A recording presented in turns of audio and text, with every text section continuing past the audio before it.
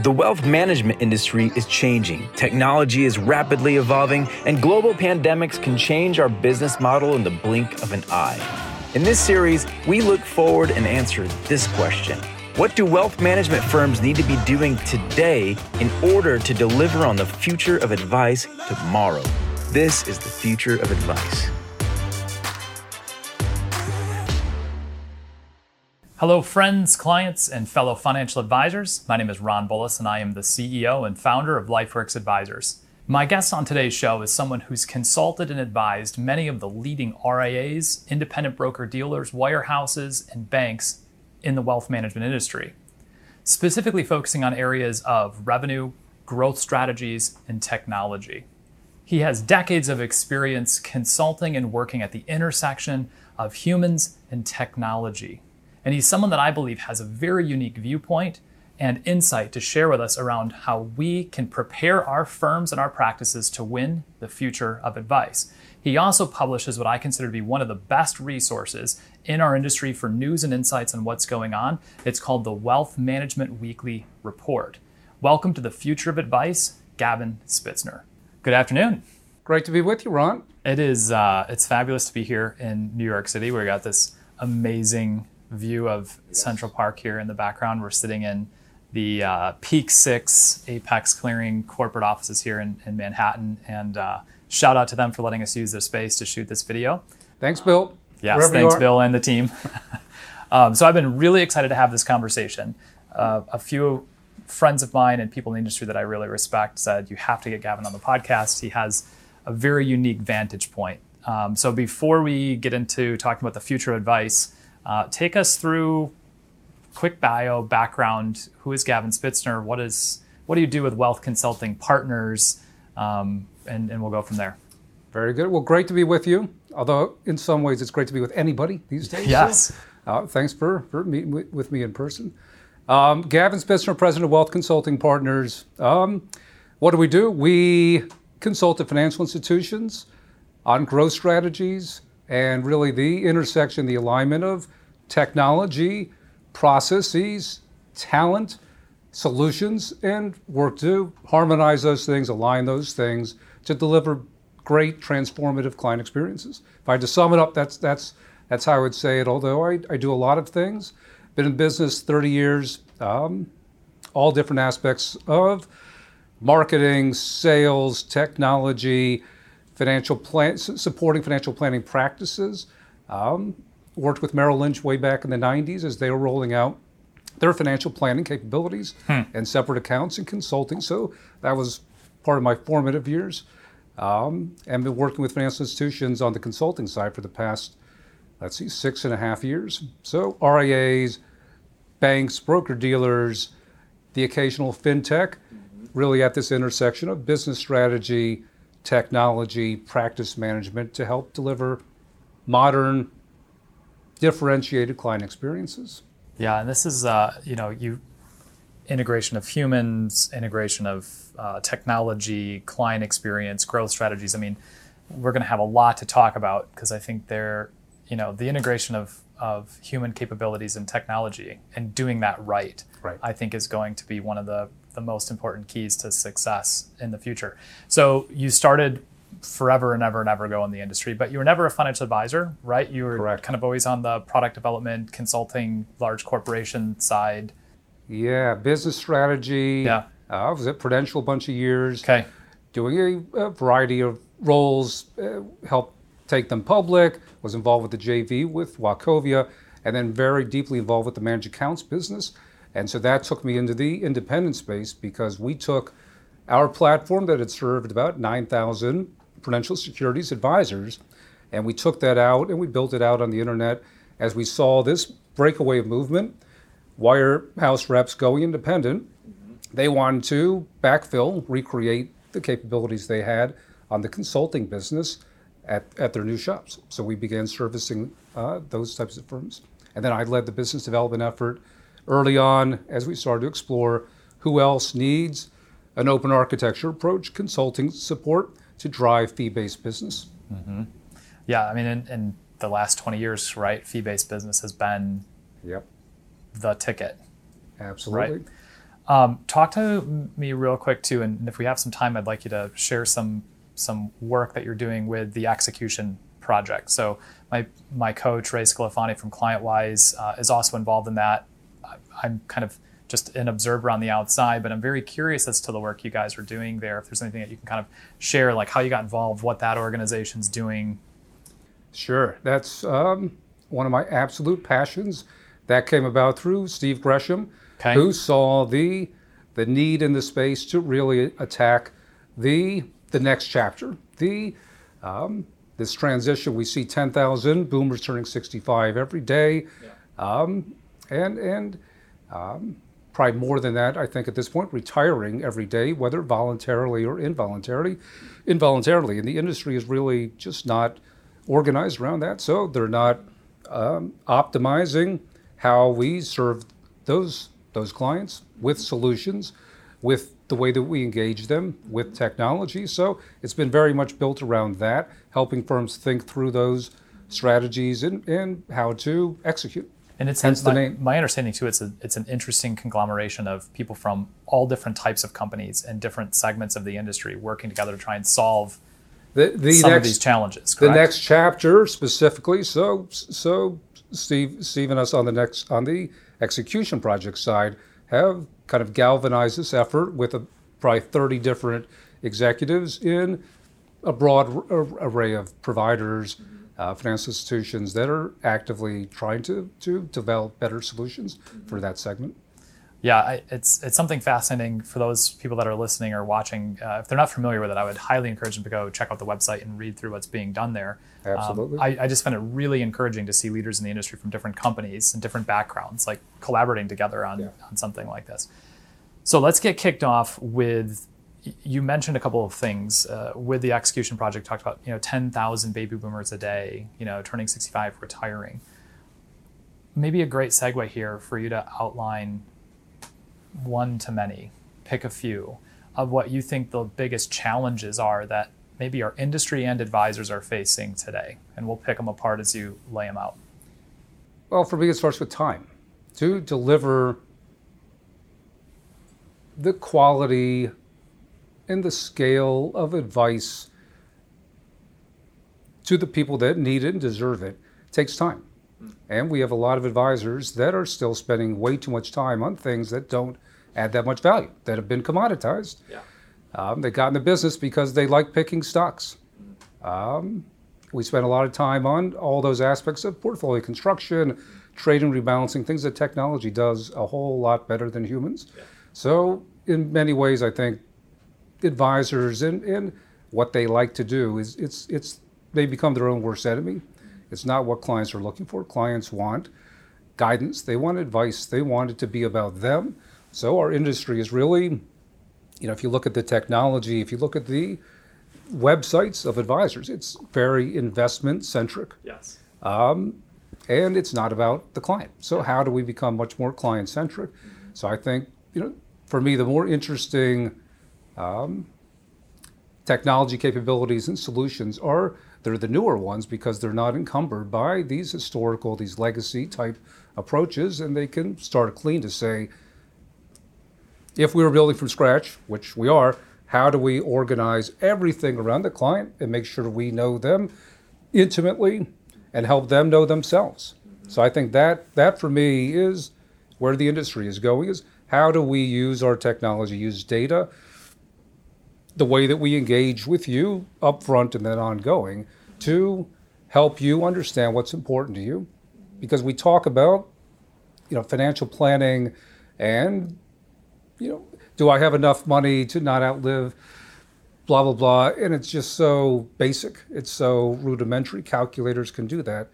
That's not really hitting people in the gut of how do I apply my wealth, whatever I've done, optimize it and apply it to the things that matter to me. Yeah, I would agree. I think I see a very similar pattern where if you look at the age dispersion of advisors in the United States, right, it kind of follows the age dispersion of the population. And, the average age of advisors may be 60 or something like this now, right? And they grew up in an era that was primarily sales focused, stockbroker forward kind of thinking, and then they maybe transitioned into managed money. And a lot of them are still, that's where they believe they're adding the value is, well, this is how we design portfolios, or this is our investment strategy. And not to say that stuff's not important. Yes. I get criticized sometimes for completely downplaying that. Yeah. It's important. There's ways to add value there that not everybody is doing in terms of whether it's custom indexing, tax management, certainly wealth transfer processes and solutions. But my point is, if your calling card is I can help you beat a benchmark by 57 basis points, that's not hitting me where I live. That's not, it's like, okay, great. And there's lots of solutions. There's robo solutions that can do that, keep the cost down. That's not the value. Yeah, I guess, and I was agreeing, I think where I was going to go with it was you have this, not even an identity crisis, right? But this reimagining that advisors that have been in the business a long time, I think, have to do. They have to reframe, to steal, something from Ray Scalafani's book, You've Been Framed. They have to reframe themselves in the value proposition. Because I do think more and more clients, and especially the next gen, right, the millennial age group. I was called an old millennial by Megan Carpenter on one of our podcasts. Or that's how she labeled both of us. And my generation, I think, is looking at this and saying, money to me means how I want to live, right? It's more about the values and what I can do with it as opposed to purely a rate of return or what I own. In fact, I'd rather have a lot more control over the types of things that I invest in that align with my values. Right. And we're to blame. The industry, we've conditioned clients to think about the world that way. We haven't taught them how they should think. And frankly, the bar is just very low. So mediocrity can get by when we're at all-time highs, bull market, high after high after high. A lot of bad practices can just skate by. And to your point about aging advisors, if you're, in your 50s, 60s, and you're in this for another 3, 5, 7 years, you can probably get by. If you've got a nice sized book of clients around your same age, you probably don't have to change. So, I as I'm advising firms and advisors, I'm saying, are you really focused on growth? Are you looking at this over 10, 20, 30, 50 years, really looking to to create a business, a lasting business? Then now is the time to step back, really step back, and like you said, reframe, think about, if we were starting from scratch, what would the client experience look like? What would that client journey look like? How do we attract the people we want to serve? What matters to them? And then how do we align technology? How do we use data? How do we even organize our teams and think about roles differently than how we may have structured our businesses in the past? So great segue, because one of the things I wanted to ask you is about next gen talent. It's something on the Future Advice, previous podcasts that gets brought up, whether it's, the interview with Bill Capuzzi from Apex from a custodial standpoint, or with Megan Carpenter from FICOM Partners talking about building diverse teams. There seems to be lots of discussion here and a recognition of the importance of it, but maybe not a lot of action I'm going to pick on RIAs because I own an RIA, right? Not a lot of action maybe at the RIA level, whether it's compensation models haven't shifted, or they haven't thought through what the client experience needs to be and reorganize their teams around this. Talk to us a little bit about the challenge from your vantage point and as it relates to recruiting and retaining next-gen talent to deliver the promise we make to our clients. I think about it in terms of intentionality. The excuses I see, the talent's not there. I don't buy that. I don't buy that excuse. It's BS. Yeah, that's BS. It's BS. Okay. All it takes is intentionality. And it takes, as I was saying before, it takes perhaps rethinking about team dynamics and structure. So some of the larger firms are actually doing a good job bringing in younger talent, diverse talent, as potentially a tech expert, as a client concierge, somebody that's going to hold the client's hands around digital, client portals and different things. It's a great way where they're able to apply their expertise, help the advisor who may not be as savvy, help the client who may not be as savvy, and start to build a relationship as you start to think longer term. How are we going to bring these people through through a work journey, a career journey, a career path, and help them add value over time? Yeah, I think it was in one of your recent, maybe not recent because I read all of them, your weekly wealth management report, where there was an interesting, they were talking about the business model and how the industry compensates, kind of this eat what you kill model, right? And I still see this at a lot of the large firms. I mean, I started at a large national insurance company, and they're a fantastic insurance company, but whatever you sold, you made 55% of, or whatever the number was. And you know, if you're a young person graduating college and you're talented and you've got student loans and you're kind of looking at the world, and your friends go off to corporate America and they make, you know, $60,000 to $100,000 starting salary, and you're at zero, right? It doesn't seem to me to be a lack of talent out there. It seems to me that we need a reorganization of thinking about investing in those people. Right. Like, hey, you're very valuable even if you don't have a client to bring in the door. Right. Right. Absolutely. Yeah. I mean, the traditional models of you can be an advisor if you can bring some group of people through. You're never going to get the change that we want to see in the industry. So compensation practices, incentive compensation practices, ways to make sure that things are aligned is ultra critical. And that goes to not just talent acquisition and retention and career pathing, but behavioral, right? There's still, maybe it's on the larger end of the firms, perhaps less RIA, where things are focused on traditional product sales, or even just quantity of plans being done versus quality. So I always say to my clients, okay, it's great that you're measuring how many plans for the firm and per advisor and all of that, but how are you tracking the quality of the plans? And how are you tracking with the client what's happening, where are the gaps to those plans? So that's an area where I'm really interested in, where I think technology can help to better track real time where are those gaps, and make it a part of an ongoing process where the advisor, the client are collaborating. And I know I've taken us completely off the talent side. No, this is an interesting one, because I think that, well, one, as a young, you know, startup RIA, Lifeworks, we've been trying to figure out, how do you measure the quality of a financial plan? Is it, I mean, there's a technical piece that you could very easily, I think, assess. Like, was the math done correctly? Were the outputs, like, was there a level of rigor associated with the work? Sure.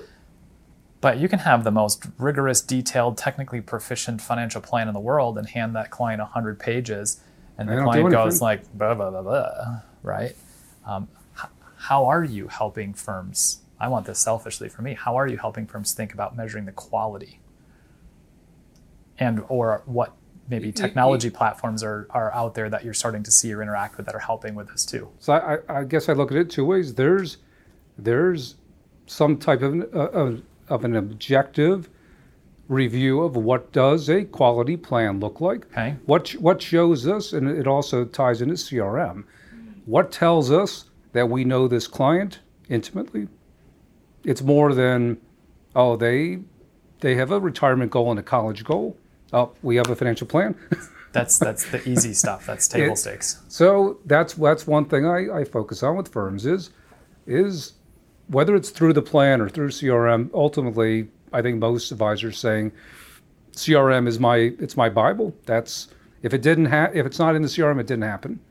And so are you able to track upfront, ongoing, and demonstrate, I know this client, I know what matters to them.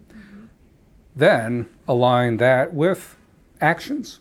So more the behavioral side, are they taking action? And I think this goes to even how you bring on clients in the first place. Do you have a discipline of not just taking anybody in that has a pulse and a few dollars, but this is somebody that values my advice, and I won't say will, but may follow it, because obviously there's the plan, and then there's life, and lots of shit happens in between. Well, and I mean, I've said to new prospects and clients coming in all the time, my job isn't to find a client that just does everything I tell them to do. In fact, that would be boring. But somebody that appreciates the back and forth, the debate, the rigor, the thought process, the trying to ask the right questions is in itself the work. Right. That wants that kind of relationship. Yeah. I think that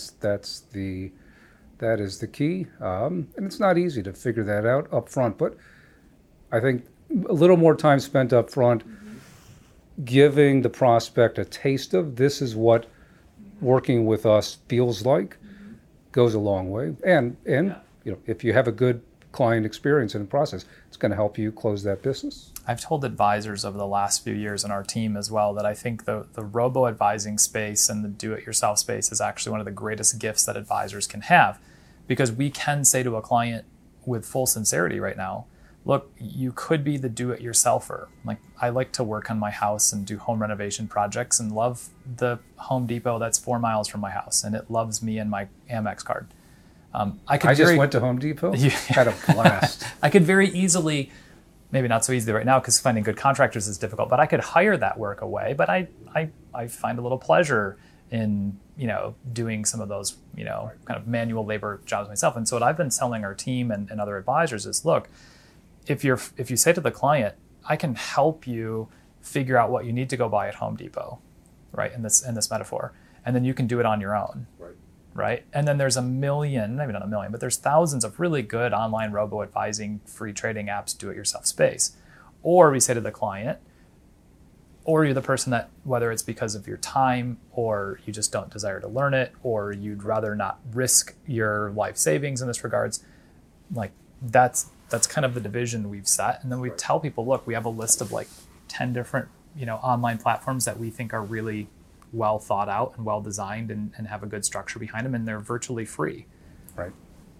Yeah, or whether you do that or do it yourself. I think you spoke with Anders Jones recently with Facet Wealth. Yeah. I think they've got the right mindset, which is the product is advice, it's the advice and guidance. Yeah. Investment management, sure, we can do that. It's an important piece, but it's something that it's more on the technical side, and as technology keeps developing, it should allow advisors and firms to do that at speed and scale and provide a better outcome, right? Absolutely.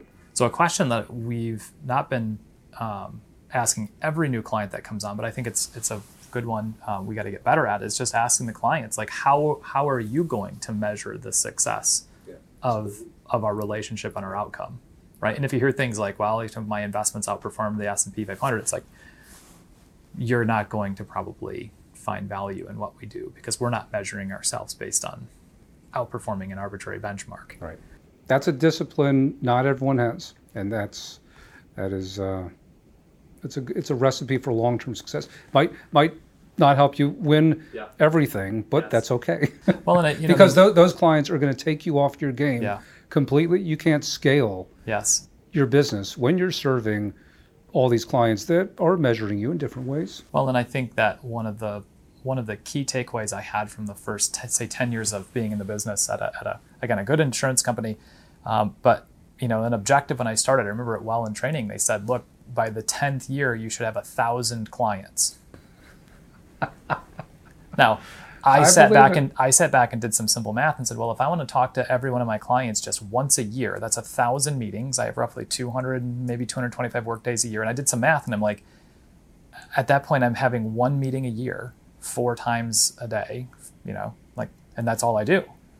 And what then comes out of that is they talk about segmenting your clients and getting rid of the small your A clients. Your B clients, your C and clients. I think to myself, like, all the promises you made to the people that got you to where you are, you dump them as soon as you can get the client with the larger investment account. It seems to me to be a very self-serving approach that clients, I think, are starting to feel, right? Yeah, retention rates, that's one of the things that bugs me. Retention rates are off the charts for most advisors and advisory firms, and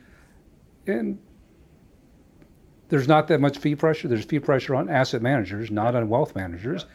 Teeny tiny decreases over the past few years. But I look at that and say, I don't care. Clients, they don't know any better.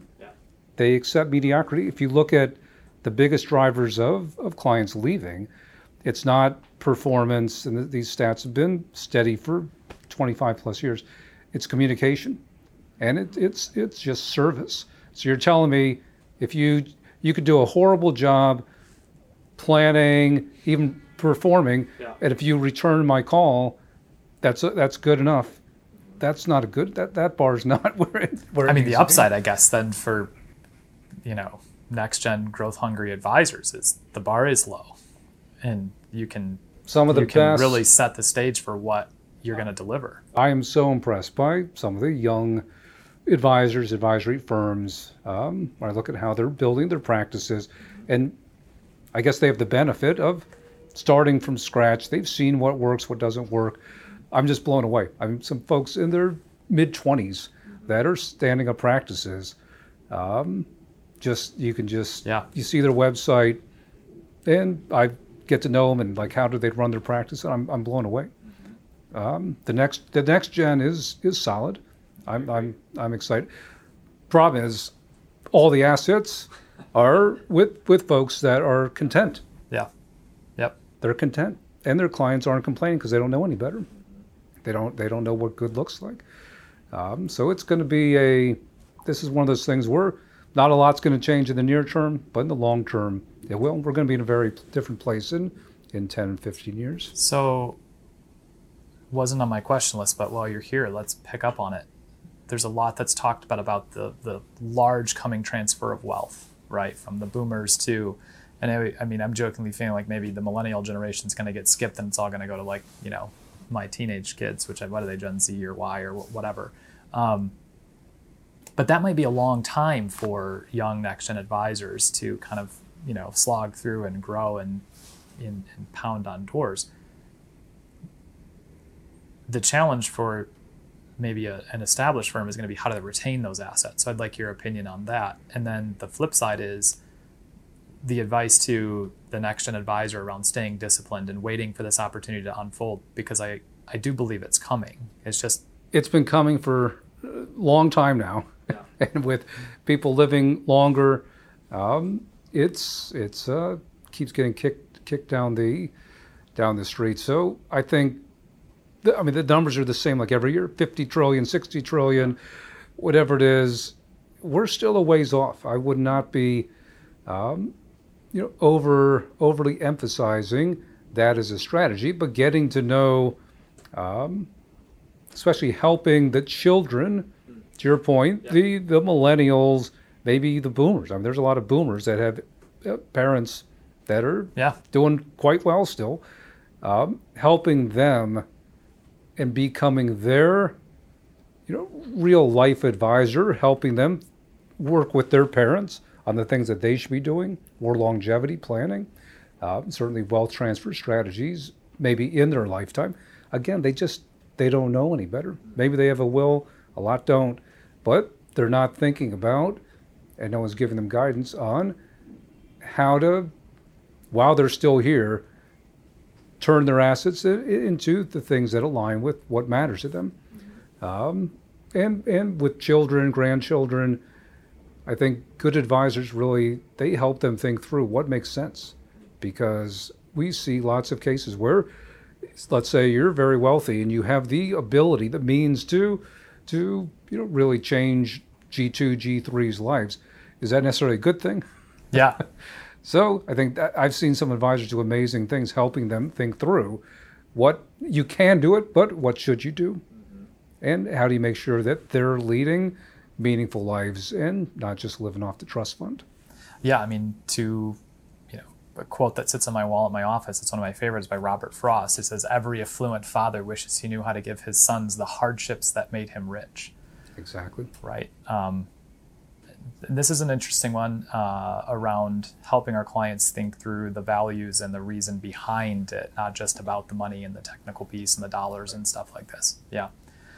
One of the other challenges that I see in this space, and I'd like to get your take on this, is the cost and complexity of running an independent RIA seems to have kind of come down significantly, like the work that was done by Kitsis with like the XY Planning Network. It's like anybody can start a scratch RIA and go from there. I don't think that's necessarily true. 3.5 years into doing it, and trying to do it right, looking at what actually goes into the amount of work we spend doing compliance and things like this. So I'm sensing that the trends may be moving in the other direction, that the amount of compliance and complexity and technology that's needed to run an independent firm is actually higher than what I think many advisors might be thinking if they're looking at going independent. Talk to me a little bit about whether I'm wrong in that. I'm perfectly happy to be told I'm wrong, or what you're seeing there in terms of the cost, the complexity, the man hours that it takes to actually run an independent RIA. So if I'm an advisor sitting in a wirehouse or a large insurance company or maybe a BD, and I'm thinking I'm going to go independent, right? I can do it for $5,000 based on what I read here on this website. I'm going to go do it. Yeah, that's the thing. What do you see then? There's some high-profile examples that would make you think that you can do it on the cheap, and there's some amazing advisors, solo advisors, that are running hundreds of millions of dollars on a very small expense base. They're the exception. They're not the rule. And if you want to build a business, you need to build for scale, and often that means spending more than you might need today so that you've got scalable infrastructure and the capabilities and the resources to really grow into it. So and you talk about breakaways. I've seen more breakaways that are on to their second and third move in 3 to 5 years than you would believe. Wow. Again, like clients, they don't know what they don't know. They hear certain things and they go down certain paths, and they find it's not all that it was made out to be, and they realize they're paying too much to some outside TAMP or something. They're paying for things they don't need. They've lost control of their process, and now they go to Plan B and they take a shot at something. They hear, oh, this tech is good. They're using this tech. I'm going to use that, and it in no way reflects the way that they want to run a practice, the clientele that they serve. So, my mantra is always slow down. Who do you serve? Who do you want to serve? What's your client journey? How do you take them from? How are you attracting them? How are you managing them through the life cycle? Then figure out your technology and how does it all come together. And most, they underestimate the complexity of trying to build something. That's why you see one of the areas I'm most fascinated by, and we've got some common friends doing this, where on the RIA side, they're basically creating what I would call an RIA TAMP. Yes. Yep. Building out, doing the hard work of the technology, integration, providing support and services around it, so that as an advisor, I don't have to do that. If that's not my DNA, I'm not a builder. I want to just focus on growing my business, serving clients. I'm happy to pay, whether it's percent of revenue, basis points, for somebody else to have done that. Mm-hmm.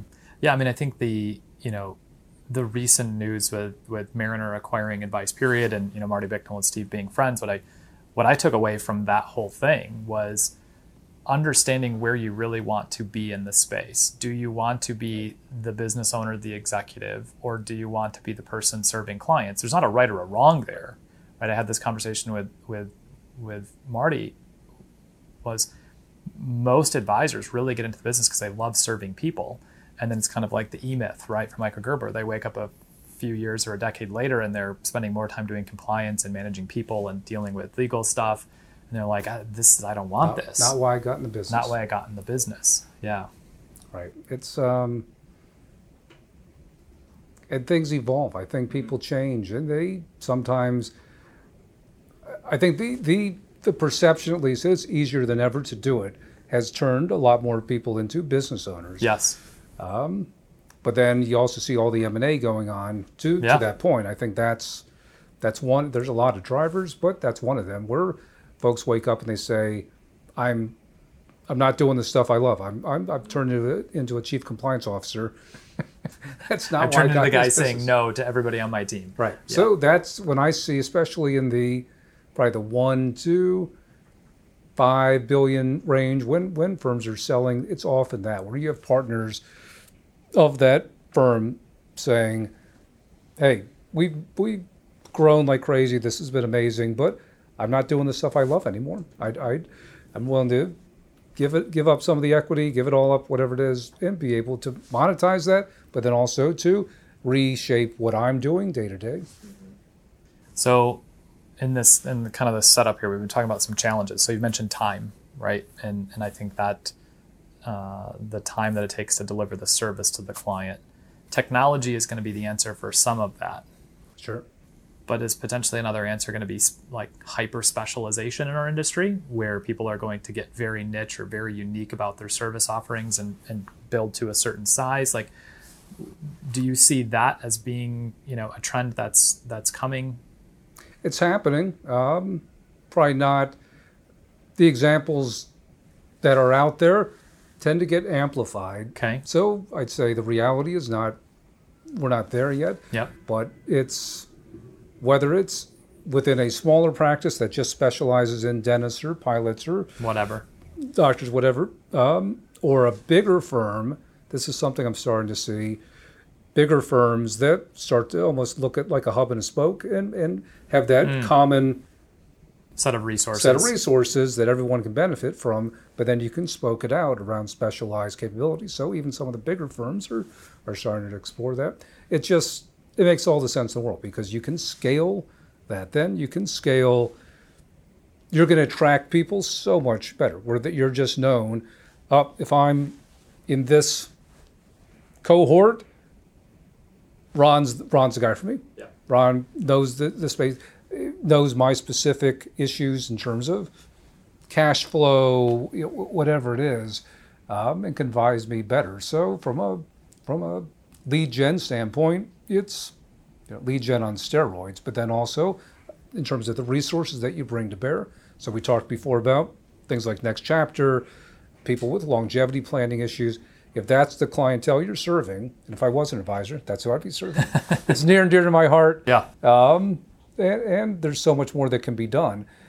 Then you can really shape a client experience, shape the resources you bring, and personalize not just the financial advice, but the non-financial content, the things that matter to me, and look for ways to scale that. Mm-hmm. Do you see our industry, and this is shifting a little bit to talk about the future, I still want to be on the challenges, but do you see our business model maybe starting to evolve to look more like a professional services model like law firms and CPA firms have kind of grown to, or is that not something that we're likely to see in our industry? I hope so. Expound on that. That's for me, that should be the aspiration, is that the financial advice business is seen as a profession. Not as a sales industry. Not as a sales industry. As a profession, all the talk, and I think most of it's just inside baseball, advisor to advisor, around fee models and asset-based fees are the wrong way, and it should be fee for service, all these things. There's something there. I'm not saying that that's not relevant, but it's not the core issue. The core issue is as a profession, you don't, when your doctor sees you and she gives you, consultation and prescribe, you're not saying, I don't, wait, you want to charge $800?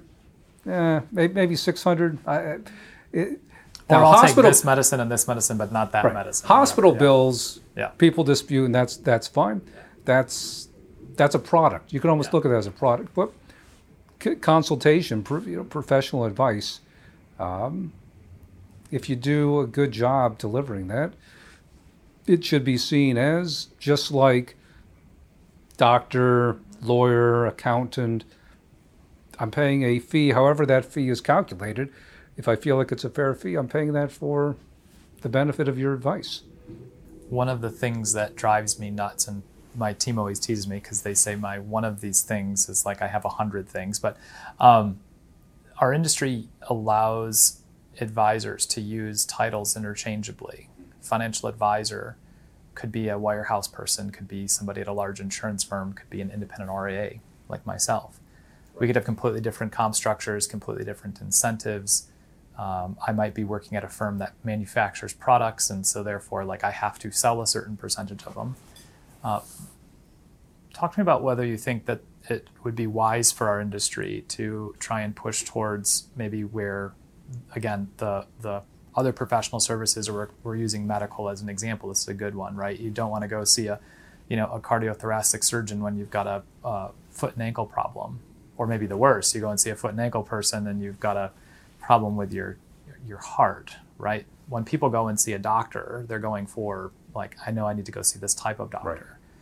I wonder if our industry needs something like that, and I'm more to the libertarian end of the spectrum of thinking around this, but some definition of, you're a financial advisor, you're a fiduciary. You're a financial representative and you sell products, and that's okay, that's not a bad thing, but you have a different incentive. Like, do we need something like this? And I know this maybe revolves around the Reg BI right. and this kind of conversation, but even outside of that, like a clearer delineation of roles and titles and what that means? Or is it an education thing? Yeah, I'm skeptical okay. that's really going to solve it. I don't personally. I don't discriminate in terms of advisors in different channels. There's great advisors at wirehouses, at insurance firms, banks, RIAs, and there's bad advisors in every single channel. Yeah. I guess one of the ways I think about it is I'm excited about more national brands, national RIA brands that through the dint of their scale and awareness, it just starts to convey what good advice should look like, regardless of the title, but raises that awareness of this is the bar, because that does not exist today. The national brands are, like I said, good advisors. Well, they're not on the RIA side. Not on the RIA side. Yep. Some starting to get there, starting to see the full page ads and TV commercials with a handful. But just look at the massive deals done in the past year and a half. You're getting more and more firms that are at the 50 billion, 70 billion, and growing. So I think in 5 years it is going to look quite different. And through that, to your point, I think regardless of title, that's going to start to raise awareness. Yeah. On my side, I agree. I think there's good advisors in every channel. It's just it's a thought I've had around how do we help the consumer sift through all the noise too, right? And can we do that as an industry better? I think, to your point, raising the standard of excellence, and that being driven by some large, very successful, firms will be helpful. Right, and it's a challenge because you've got large retail brokerage firms that are claiming that position themselves. Correct. I won't name them, but you know who they are. Yeah. Big custodians, retail brokerage firms that have advice arms, they are staking that claim and building awareness around CFPs and fiduciaries and all of that. So I think there's a difference between dealing with the CFP and having half an hour access a year to do a basic financial plan, and having somebody, and it goes back to your point about time. Yeah. I was going to come back to your early career point about 1,000 clients. Yeah. What can you do for 1,000 clients? So I see these books at different firms, hundreds and hundreds, and even going the other way, clients, investors that say they work with a financial professional, I think are way exaggerated, because it could be somebody I bought a insurance policy, a product from 6 years ago. I don't have a financial advisor. I might say I did because that's all I needed them for. That's all I thought I needed them for. I just feel like we are so under delivering advice to people. I mean, there's a I don't know, a few million people that are probably in a true advisory relationship today. And we're not doing a good job conveying to them the way that they can engage that works for them, where it's not the traditional world of either you're a complete delegator, the old world, the wirehouse world, or you're a complete do-it-yourself. Today, especially younger people, they want some kind of a hybrid. Yeah. You've made that point before, where you could even say to them, look, the asset management part, here's some ways you can handle that, some good firms. I could do that, but it's not the lead. And finding different ways to attract those people and understand the way that they want to engage, because clients want to be more involved with a lot of things, which ends up being a win-win because it frees up the advisor time. I think a lot of advisors, they just think like robo and digital advice, that's the enemy. That's not complementary versus, wow, if I do that right, that's a better client experience. They're more engaged. They want to be able to turn dials and get involved with that. Frees me up as well to focus on the things that add value. I think building a service offering for clients, whether they're from backgrounds that didn't have, parents that had advisors. I do think that there's more of a socioeconomic issue that's at play, right? I mean, I grew up in a family that didn't have a financial advisor. My dad's a police officer, and my mom homeschooled me, and then went back and was a public school teacher. And it wasn't that they didn't know what financial advisors were. We just didn't probably have the financial resources. So when I was young growing up, I didn't think anything of financial advisor. When I went to college and then started my business, I didn't think anything until one of them came knocking on my door, and it was like, oh, there's a group of people that do this, right? So the average person doesn't. They still, if they have any perception, it's the old perception, which was financial advisors were the only way I could buy stocks and bonds. They were my conduit. They controlled the keys to the kingdom, so I had to go through them. So stockbroker or insurance salesman.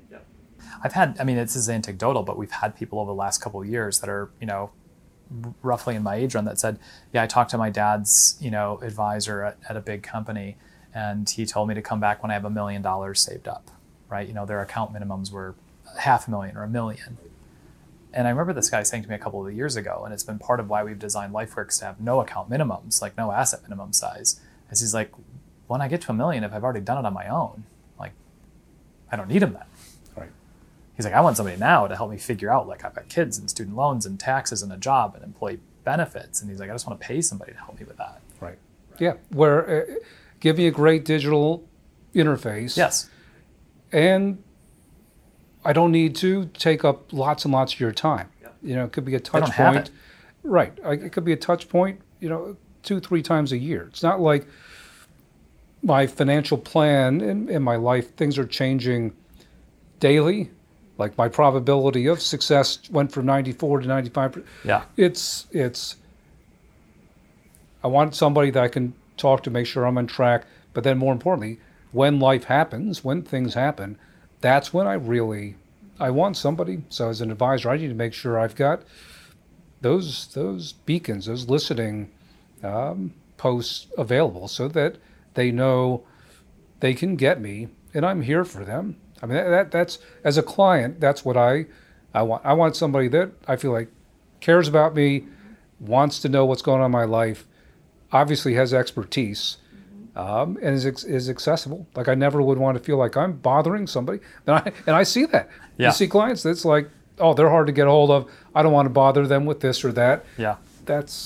We live in the Netflix era, right? Like I think clients have a similar, and I'm the same way. I'm probably, the client everybody would want to have and then also not want to have, because when I need something, I want full attention and I want it addressed. I'm thinking of my CPA right now, getting my extended tax returns done. But then I can, I don't need it right now. I've got other stuff to do and I'm super busy. I don't think about it. Right. Somebody's handling it, right? Okay, good segue to maybe shift gears. Unless you can think of a couple, we've covered a lot of challenges that the industry face and they're all opportunities, right? I do think something you said just made me think about I used to think of technology, and I probably even said it today a little bit, it's there to enable the process you want to deliver. I am starting to come around to say that's not enough, and technology can do more to actually provide that blueprint and use the tech, in essence, to build construct a best practice that then guides the behavior of both the advisor and the client. So we'll probably get to some of these things and where I see the innovation coming. But that's an area my mind has started to shift on. Yeah, so perfect segue. I was going to say, let's shift from the challenges the industry faces to the opportunities, right? The name of the podcast series, The Future of Advice. So the loaded question, right, is what does Gavin Spitzner believe the wealth management industry is going to look like in 5 years, 10 years, and 20 years? Wow. It's not going to be one thing. No, yeah. There's room for lots of different. But let's pick up on approaches. where you were going though, with the not just relying on technology to make it faster or easier for me as the advisor, but actually the technology being smart.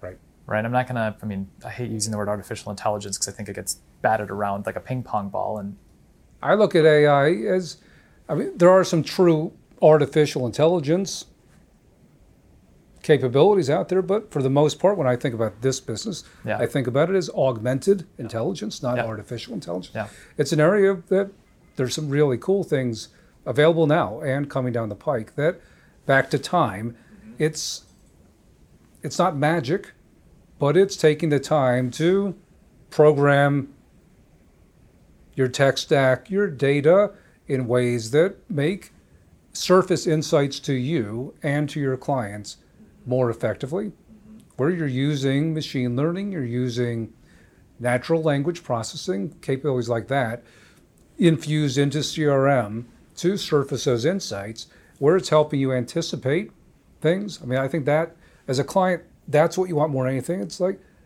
you should know people like me, not exactly, but generally, and the types of things that we will or should be dealing with coming up before they become a problem. That's what I want. Yeah, like Google Maps telling me while I'm driving that I shouldn't take this route because traffic.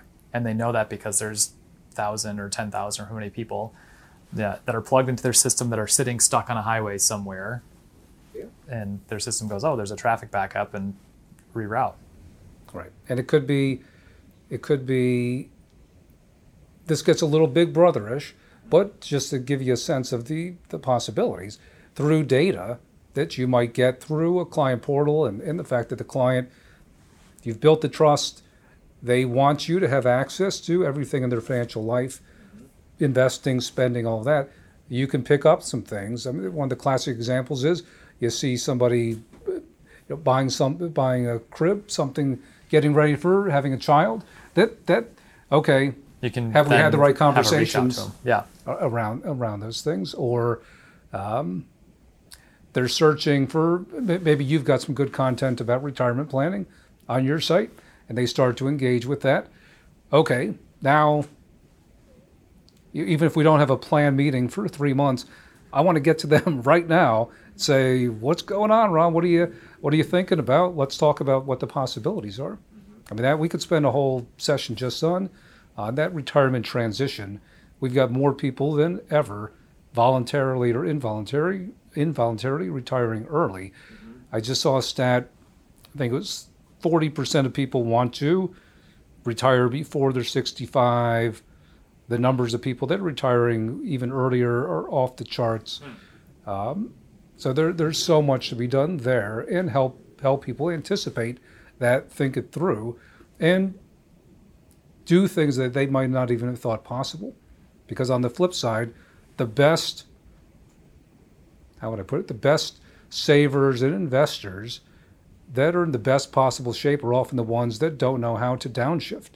And they can't spend, and they can't, even if financially they could maybe not retire, but stop full-time work and start to do some different things earlier. They don't know how. For me, and I've taken this completely off track, but yeah, good. This is an advisor that can help let's say a couple or an individual think about those things, really in a deep way. You've done an amazing job saving. You've got possibilities now. And maybe when you're 63, you want to downshift, keep your hand in something, and actually do more work when you turn 70, part-time work. But you can afford to go, cooking school, go to do those things. Right. When you're active, because I mean, we've got all the stats that show. You mentioned weekly reader. I just had a thing about spending patterns, and what it shows, most people just take the RMD, and it's not aligned to really spending patterns over time, and it's just such a. I mean, it's a tragedy. I've seen this personally. We all have examples of people, parents, aunts, uncles, friends that they don't know, and they, if somebody was guiding them, they might have said, you know what, I can do something different. I can afford to do it. Yeah, it's almost like not giving them permission, but teaching them how to reframe so that, spending down what they've now accumulated all their life, that mental switch from I'm building to now, okay, maybe no more paychecks coming in, and now it's okay if it goes down, right? Your point is actually really, really a good one, in that I think part of winning the future of advice is going to be building educational tools and the communication tools that are going to be needed so you can have these frequent conversations with clients in real time. I mean, I was just out west visiting some clients, and great savers. They've now both fully retired. They're in their like late 50s, maybe just turned 60.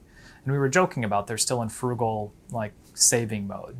Like, I think we were having a conversation about buying an expensive golf putter or something like this. And I was like, without even looking at your financial plan, guys, go buy it. Right. I know you're okay, right? We've looked at the math 6 ways from Sunday, and this $500 expenditure is not going to, like, shift it. Right. And we just had a fun conversation about that. But I think, those things have to happen more frequently. Right. And you use the word permission. I think a lot of it is actually giving them permission, treating them and having the kind of relationship that you would have with your own mother. Yeah. That's how I look at it. That to me is what we aspire to. And what you would want your mother to be, have a relationship with an advisor that would care about her the way you care about her, and the expertise and the coaching ability to actually get them to live their life to the fullest and feel confident and not afraid to spend,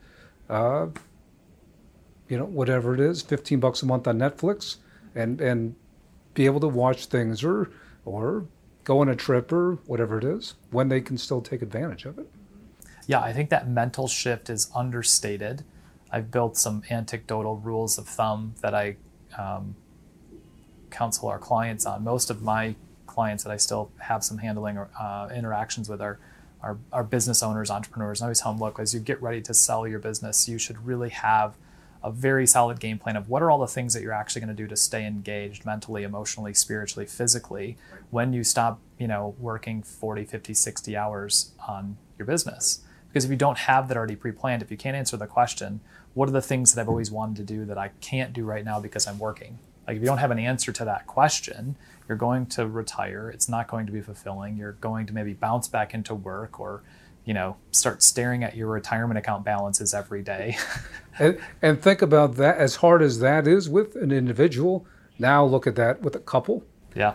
Where you've got people that probably haven't done a good job talking about these things. What does life after full-time work look like? What do we want to do? Where do we want to live?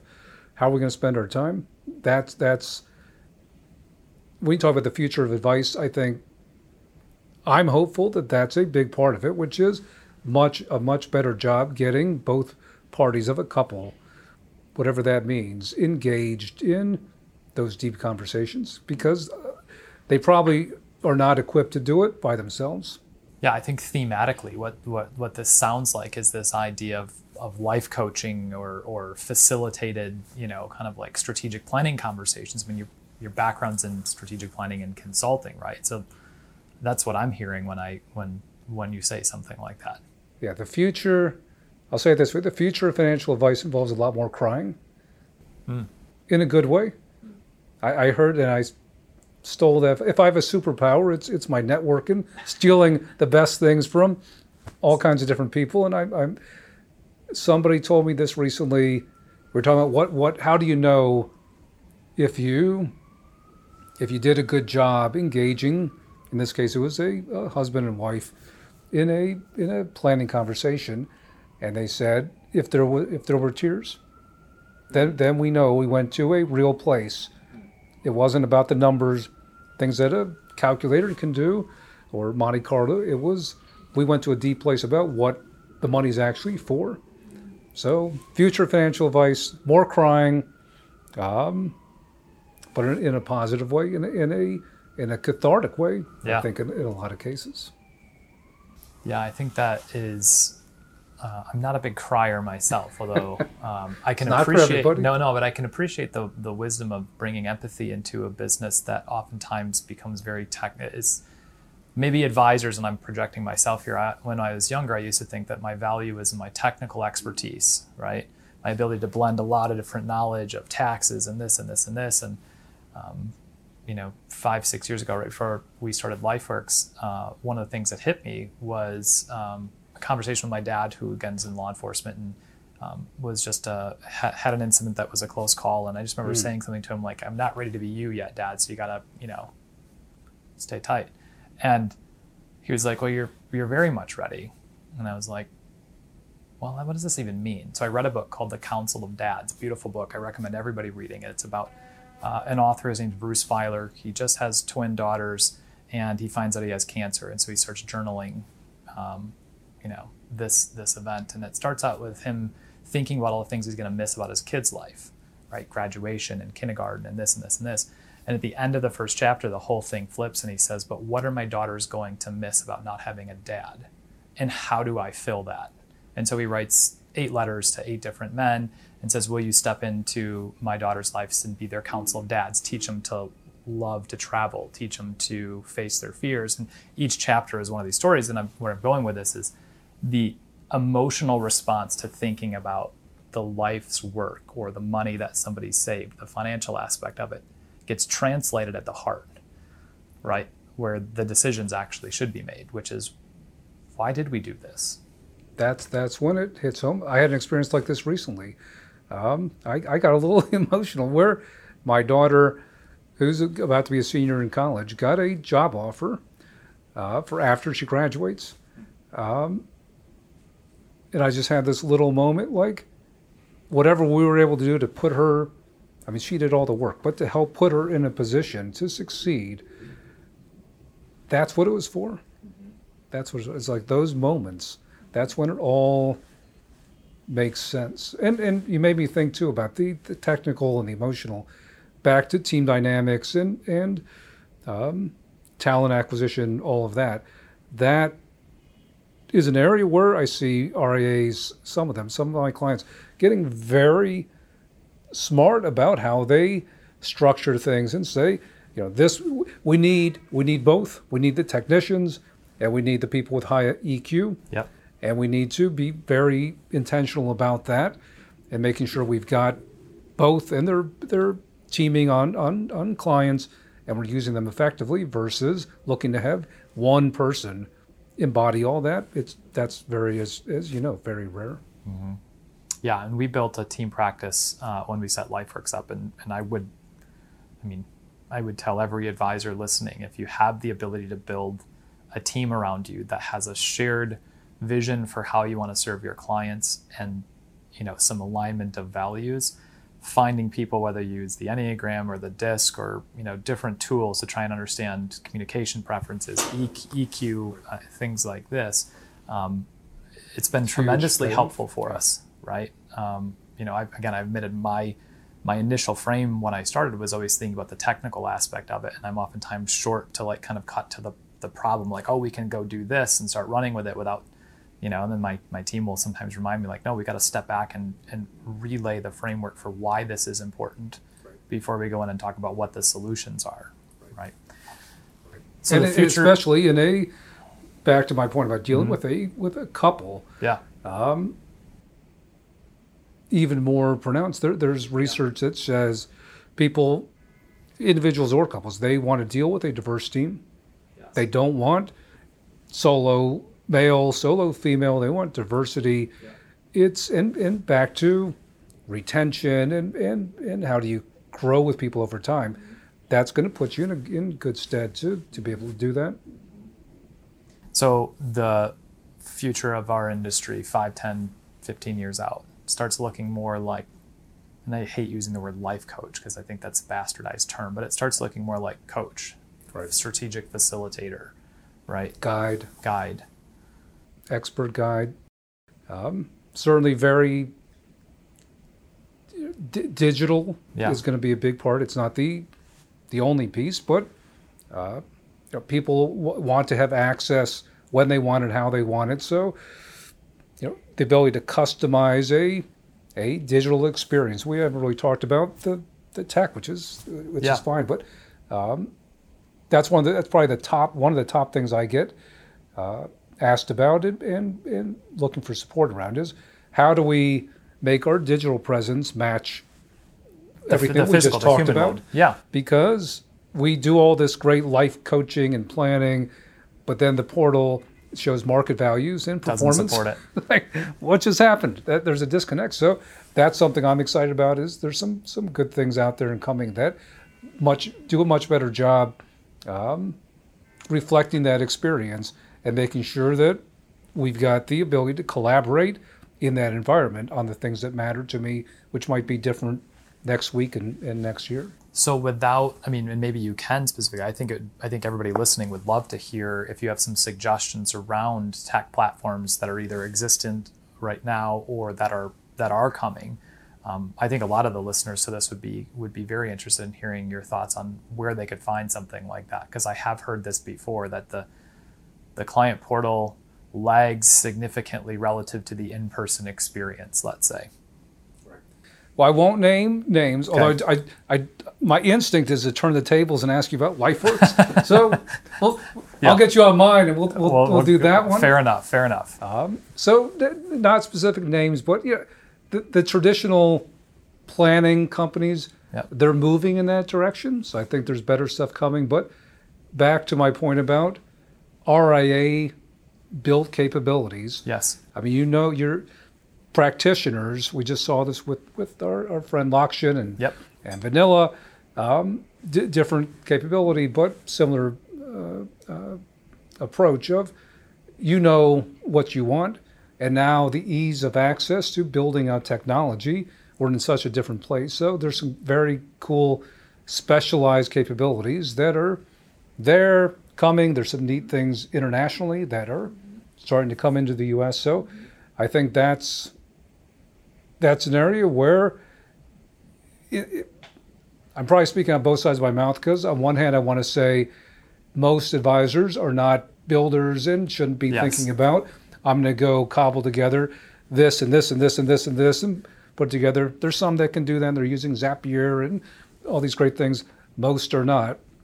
So, with APIs, with connectivity, and with some people that are kind of building those preset Lego blocks, it's more doable now than it has been. So that's having a more customizable, planning-centric client portal with collaboration capabilities, content. That's an area where we're starting to see some capabilities, some marketing capabilities where you can personalize and use the AI to say, what are they engaging with? How do they like to engage? Do they like videos? Do they like emails? Do they want to text? Do they watch it? When do they watch it? Right. Yeah, things like this. Yeah. Yeah, that's not tech just for tech's sake. That is meaning most of the firms that are furthest ahead. We talked about AI briefly. On AI, they've come around to say it's not, the real value is not next best action, like what's the next best product I can sell. It's engagement. Yep. It's how do they engage? What can we learn from that? And then how can we better serve up content at the right time, through the right device, all of that. Yeah, because products or advice or even the monetization of the relationship will probably, I would think, follow behind whether it's even prospect or client engagement around content and what you're bringing to them. They have to see that value there. Yeah. Right. And if you do a good job, the solution, you're not selling it. It's just like, okay, if this is what matters to you, you're trying to fund these goals or create this kind of income stream. Yep. and you've built that trust, that just becomes the default. In fact, that's where I'd say advisors should look at what some of the robos are doing, where they're starting to lead with planning to a much higher degree when it comes to the investment, the model selection, all that. You go through, and I've opened up like 50 of these things to try them all. They're very smooth, and it gets to the point where I don't question.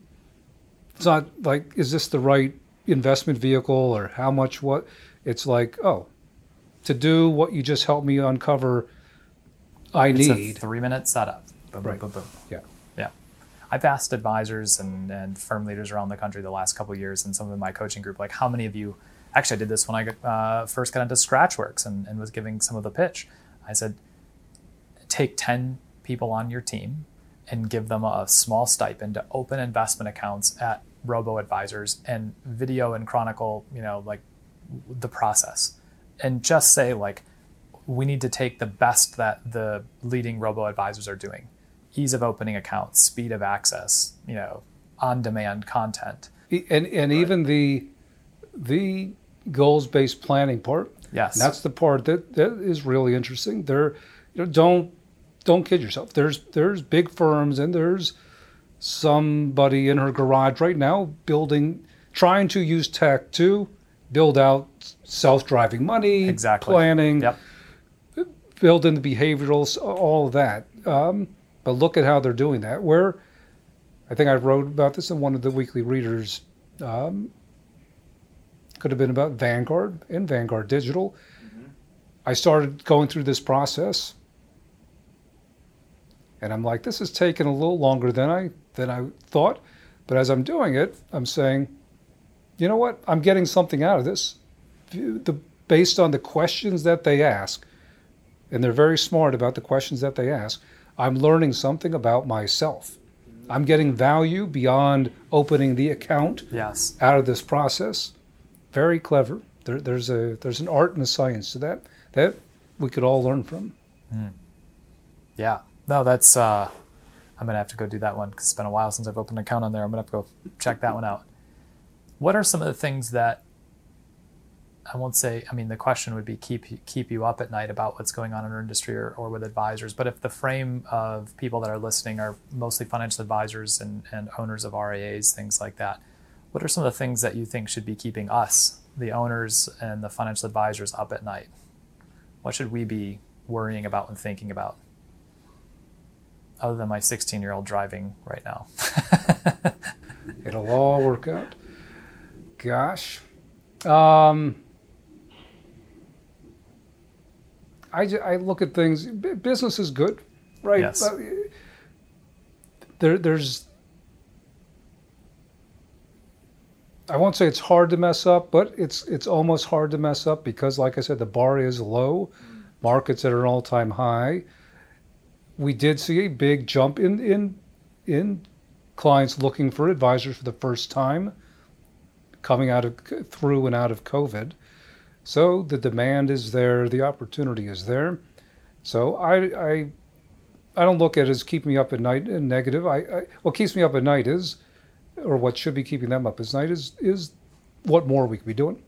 And I think we avoided maybe using the term democratization of advice. We did, yeah. But to take that, because that is one of my motivating forces at this point in my career. It's everybody, whether it's looking at how you save better, earlier, more often, spending patterns up to the ultra wealthy, and making sure that they're able to use what they've worked for.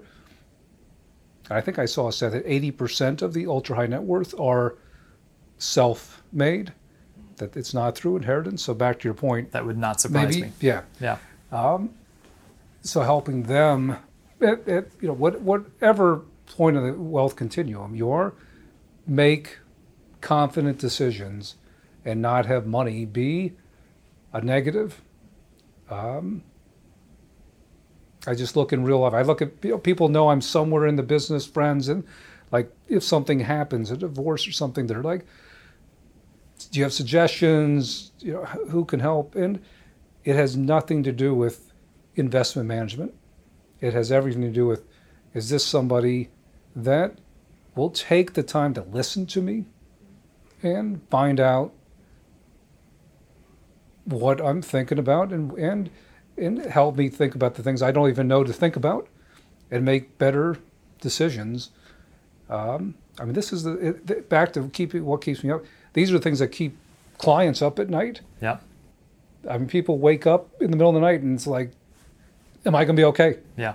Or even positive things could be negative because now it's like maybe an inheritance. It scares the hell out of people. Yeah. A lot of times. Look at all the track record of lottery winners. It's the same. It's the same track record from what I've read as people that have large inheritances. Right. Usually within 10 plus years, it's evaporated. Right. Yeah. Right. So that it might sound silly, but that's what keeps me up at night is how do we go faster to be able to serve more people better? And that is looking at technology not as the answer, but part of the answer to scale good advice delivery in ways back to maybe where we were at the beginning, ways that people can consume that it actually drives behavior, not like not delivered in a way where it might be mathematically correct, but not received in a way where people feel like, oh yeah, that makes sense for me.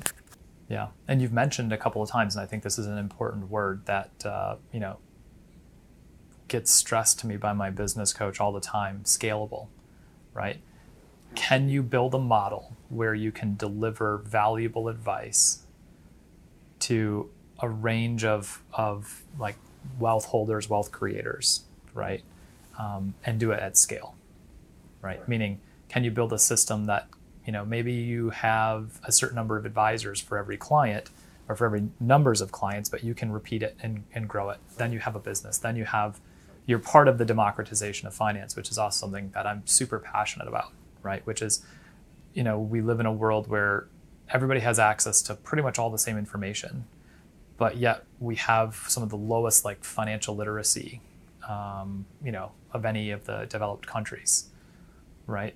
And this idea of democratizing both the educational components of it and the delivery, and being able to say, look, we can, that's why I love what Apex does, right? We can open investment accounts for, a young person and have $100 in the account. And while we're not running our firm on that one $100 account, that account is still profitable for us because we built for scale. Right. Now, how you scale, make it a repeatable process, and really think about it around education, not textbook type education, but real life. Back to my daughter, I think about all these people coming to the workforce. Most of them don't have a clue. Maybe they had a personal finance class in high school, but maybe not. And even if they did, and they want to be told. They want to be not told in the sense of you must do this, but they kind of want to be told people in your situation are doing X, Y, and Z. Right. Yep. It's the TikTok generation. Yep. When she went to Chicago recently, I'm like, all right, how are you kind of figuring out what you're going to do? TikTok. They go to TikTok for everything. Watch some videos, look some influencers, plan their life. It's scary, but at the same time, I don't want to be, this doom and gloom. There's actually some good stuff, but how do you sift through it? And how as an advisory firm, through personal conversation or resources you make available, how do you inform in a way that, like TikTok, where they feel like, oh yeah, they're talking to me in the style that connects to me? It's a skill set. I'm not on TikTok. I hope to avoid it, but I could see, we do a lot with Facebook and Instagram and YouTube, and while we're not, Navy SEALs in the digital space, maybe compared to some of our peers, we might be considered to be quite proficient there. But there is something to be said for how TikTok and platforms like that can connect to people at scale and still make it feel personalized and relevant, right. and there's something to be learned there. All right, 3 final questions. This is my favorite question that I ask every guest. If you could give one piece of advice to the young, hungry, next-gen advisor listening to this, and when I say young, I don't even necessarily mean age, I just mean like maybe new to the industry that wants to grow. Right. Not the person that's been in it for 30 years that's kind of resting on their laurels. If you give one piece of advice, that young, hungry, growth-oriented advisor, what would it be? All right, it's going to be one piece of advice, but it has two You can components. layer it, Can yep. I cheat a little? Yes. It could be a multivariate answer. Outsource everything possible that's not core to helping you grow your business or deliver personalized advice. Don't try to be all things, all people.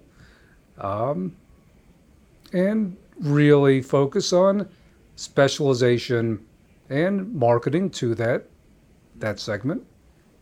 So we're talking growth. So marketing, which was my original background. So near and dear to my heart. That's got to be the key. And you talked about some things like Facebook and all. Having people on your team, not necessarily working for you, but on your broader team that knows that space inside and out. Just hypercritical these days. I see a lot of people wasting a lot of money and time barking up the wrong tree when it comes to growth strategies. So being a digital marketing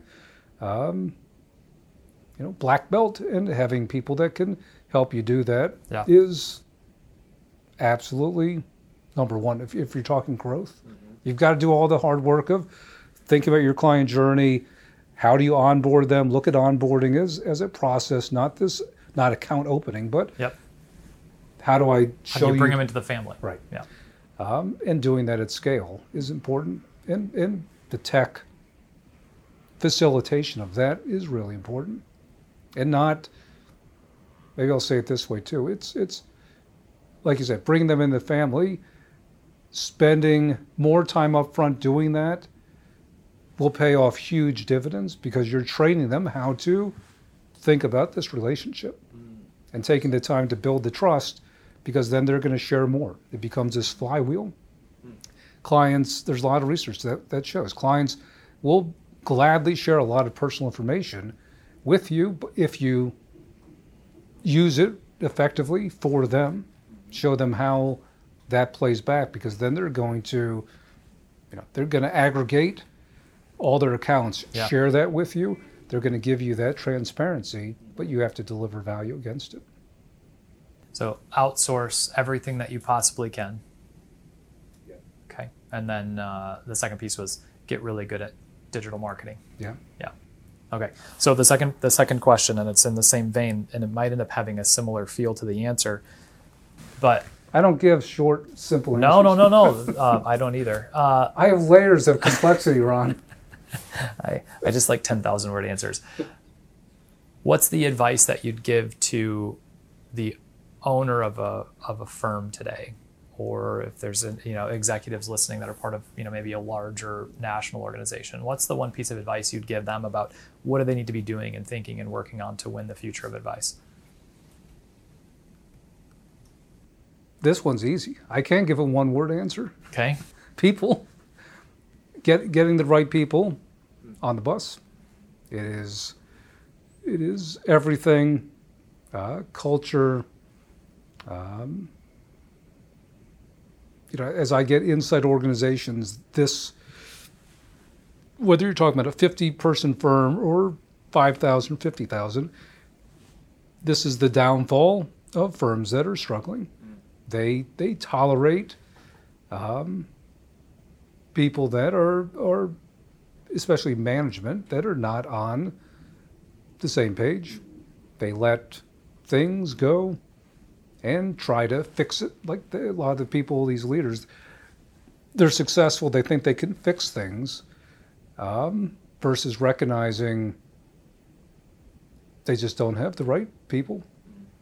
Because you can have the best technology, you can do every single thing we talked about today. And not have the right people. And you're not going to execute. I think on my website, strategy is easy, execution is hard.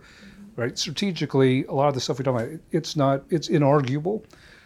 execution is hard, and most of that has to do with people that are not aligned or they're in the wrong position. Back to organizational design, you might have people that could be superstars, but they're in the wrong role. Yeah, you're asking them to do things that aren't in their DNA, and so step back and think about that. But then certainly new talent acquisition. You talked about some of the capabilities out there. Spend the money, spend the time. Do the heavy lifting. Right? Yeah. Years ago, one of my mentors told me something to the effect, and I might be getting his quote wrong, but it's all right. It's something like culture trumps strategy every day of the week. And he told me, hire for values and culture, train for the skills that you need. 100%. And it's more difficult. It's more difficult in practice than it is to say. It's really hard now. You know, I mean, as somebody who has roughly a 20-some person team, right? I'm starting to really recognize the value of having strong culture, right? And having a defined culture. Like, this is what Lifeworks means and stands for. And this is the type of people we are, because the farther away I get from being able to interact on a day-to-day basis with everybody on the team, which is really where I'm at now, right? We have to have that. It's really hard. And there's a dearth of talent. Yes. I mean, that's the number one issue I hear from RIA owners and executives is, where's the talent? I need a COO. Like, we've outgrown where we are. I'm getting pulled into everything. I need somebody to kind of run the day-to-day so I can focus on the strategic. Advisors, home office. I think firms that hit that inflection point, and they've done an incredible job, but they've outgrown their talent and their staffing. Hard time finding good people. There's such the RIA channel, fastest growing channel year after year after year. Yep. And lacking the pool. Yeah, I would agree with that. I think people and talent is going to be maybe even more important than technology in the future. I think the technology will either be forced upon us kicking and screaming, or we'll end up adopting the right pieces. But having the right people is... It is, I'd say, a silver lining with COVID the past year and a half is firms are more thoughtful now about hiring for those areas that you talked about, regardless of geography. Because and I won't say it's across the board, but there's more firms that are realizing if we do a good job with culture, putting people in the right positions, I don't need to see them in the office every day. Yeah. Yeah. Well, that is a shift, right? I mean, that's something I talked about with Anders from Facet, was they don't have a corporate office. Right. Everybody's virtual. Okay. The third question we'll end here, and then you can close us out with whatever thoughts. I'm a big reader. I read everything.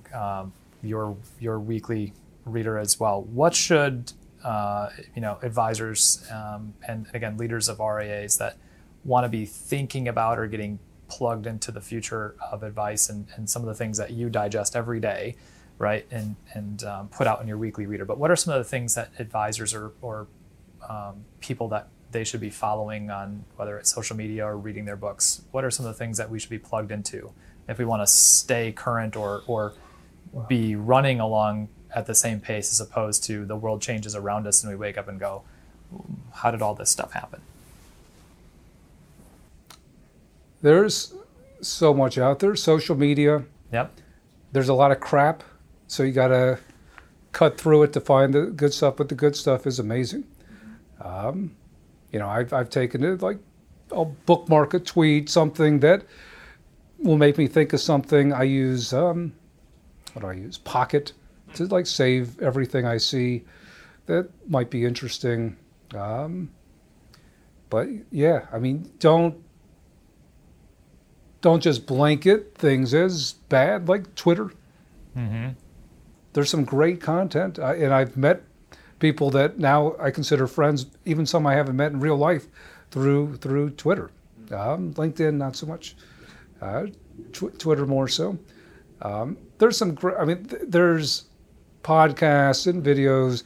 What you're doing with Future Advice, fantastic. Obviously, folks like Michael Kitsis.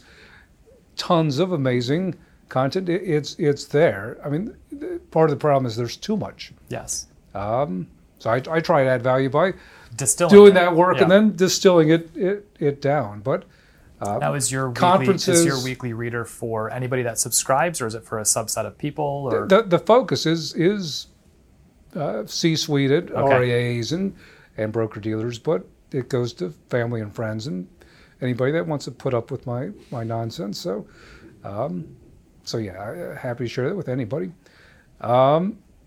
Conferences. Mm-hmm. When they come back. I'm hopeful that we're coming back to those. Yeah. Great sessions, but more importantly, the hallway conversations, the dinners, just talking to peers and being a sponge. And you're gonna, for every 5 things you hear, 4 will probably not make any sense for you, but that one gem that you can say, oh, I can see how I can apply this. They're out there, but yeah, I mean, I think the industry trades have gotten much better, not just reporting news, but even like having a voice around things like diversity and inclusion and being a little more proactive about. Intentional was the word you used. That's the right word. Yeah. So I think that's a positive I've seen just in the past 2-3 years. Awesome. Well, Gavin, I have enjoyed this conversation. You and I could go for hours about subsets in artificial intelligence, the people, the culture, the strategy. We'll definitely have you back on, and maybe I'm going to turn the tables on you and get you on mine and talk Lifeworks. Happy to.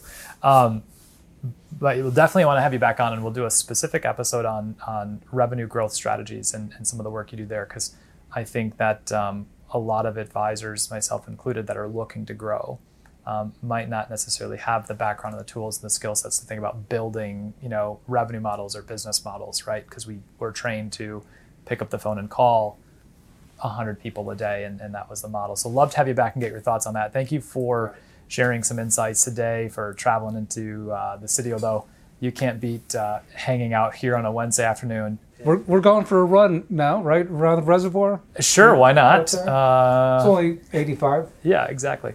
So thank you for being here. Any final thoughts or comments you want to share with the listeners before we sign off? No, Ron, it's been a pleasure. Really enjoyed the conversation. Awesome. Gavin, thank you. All right, guys, that's it for another episode of The Future of Advice. My guest on today's episode is Gavin Spitzner. You can find him on LinkedIn, although, as he just said, Twitter is probably more appropriate. His handle there is @GavinSpitzner. Do check him out. I would highly encourage you to message him and ask to be added to his weekly wealth management reader. I read it every weekend. It can be anywhere from a 10-minute read to a 45-minute plus read, depending on how much content's in there, but he does a great job distilling it down. Somebody that you definitely should be following and staying connected with in the industry. And thank you once again for watching. My name is Ron Bullis, the founder of Lifeworks Advisors. Take care.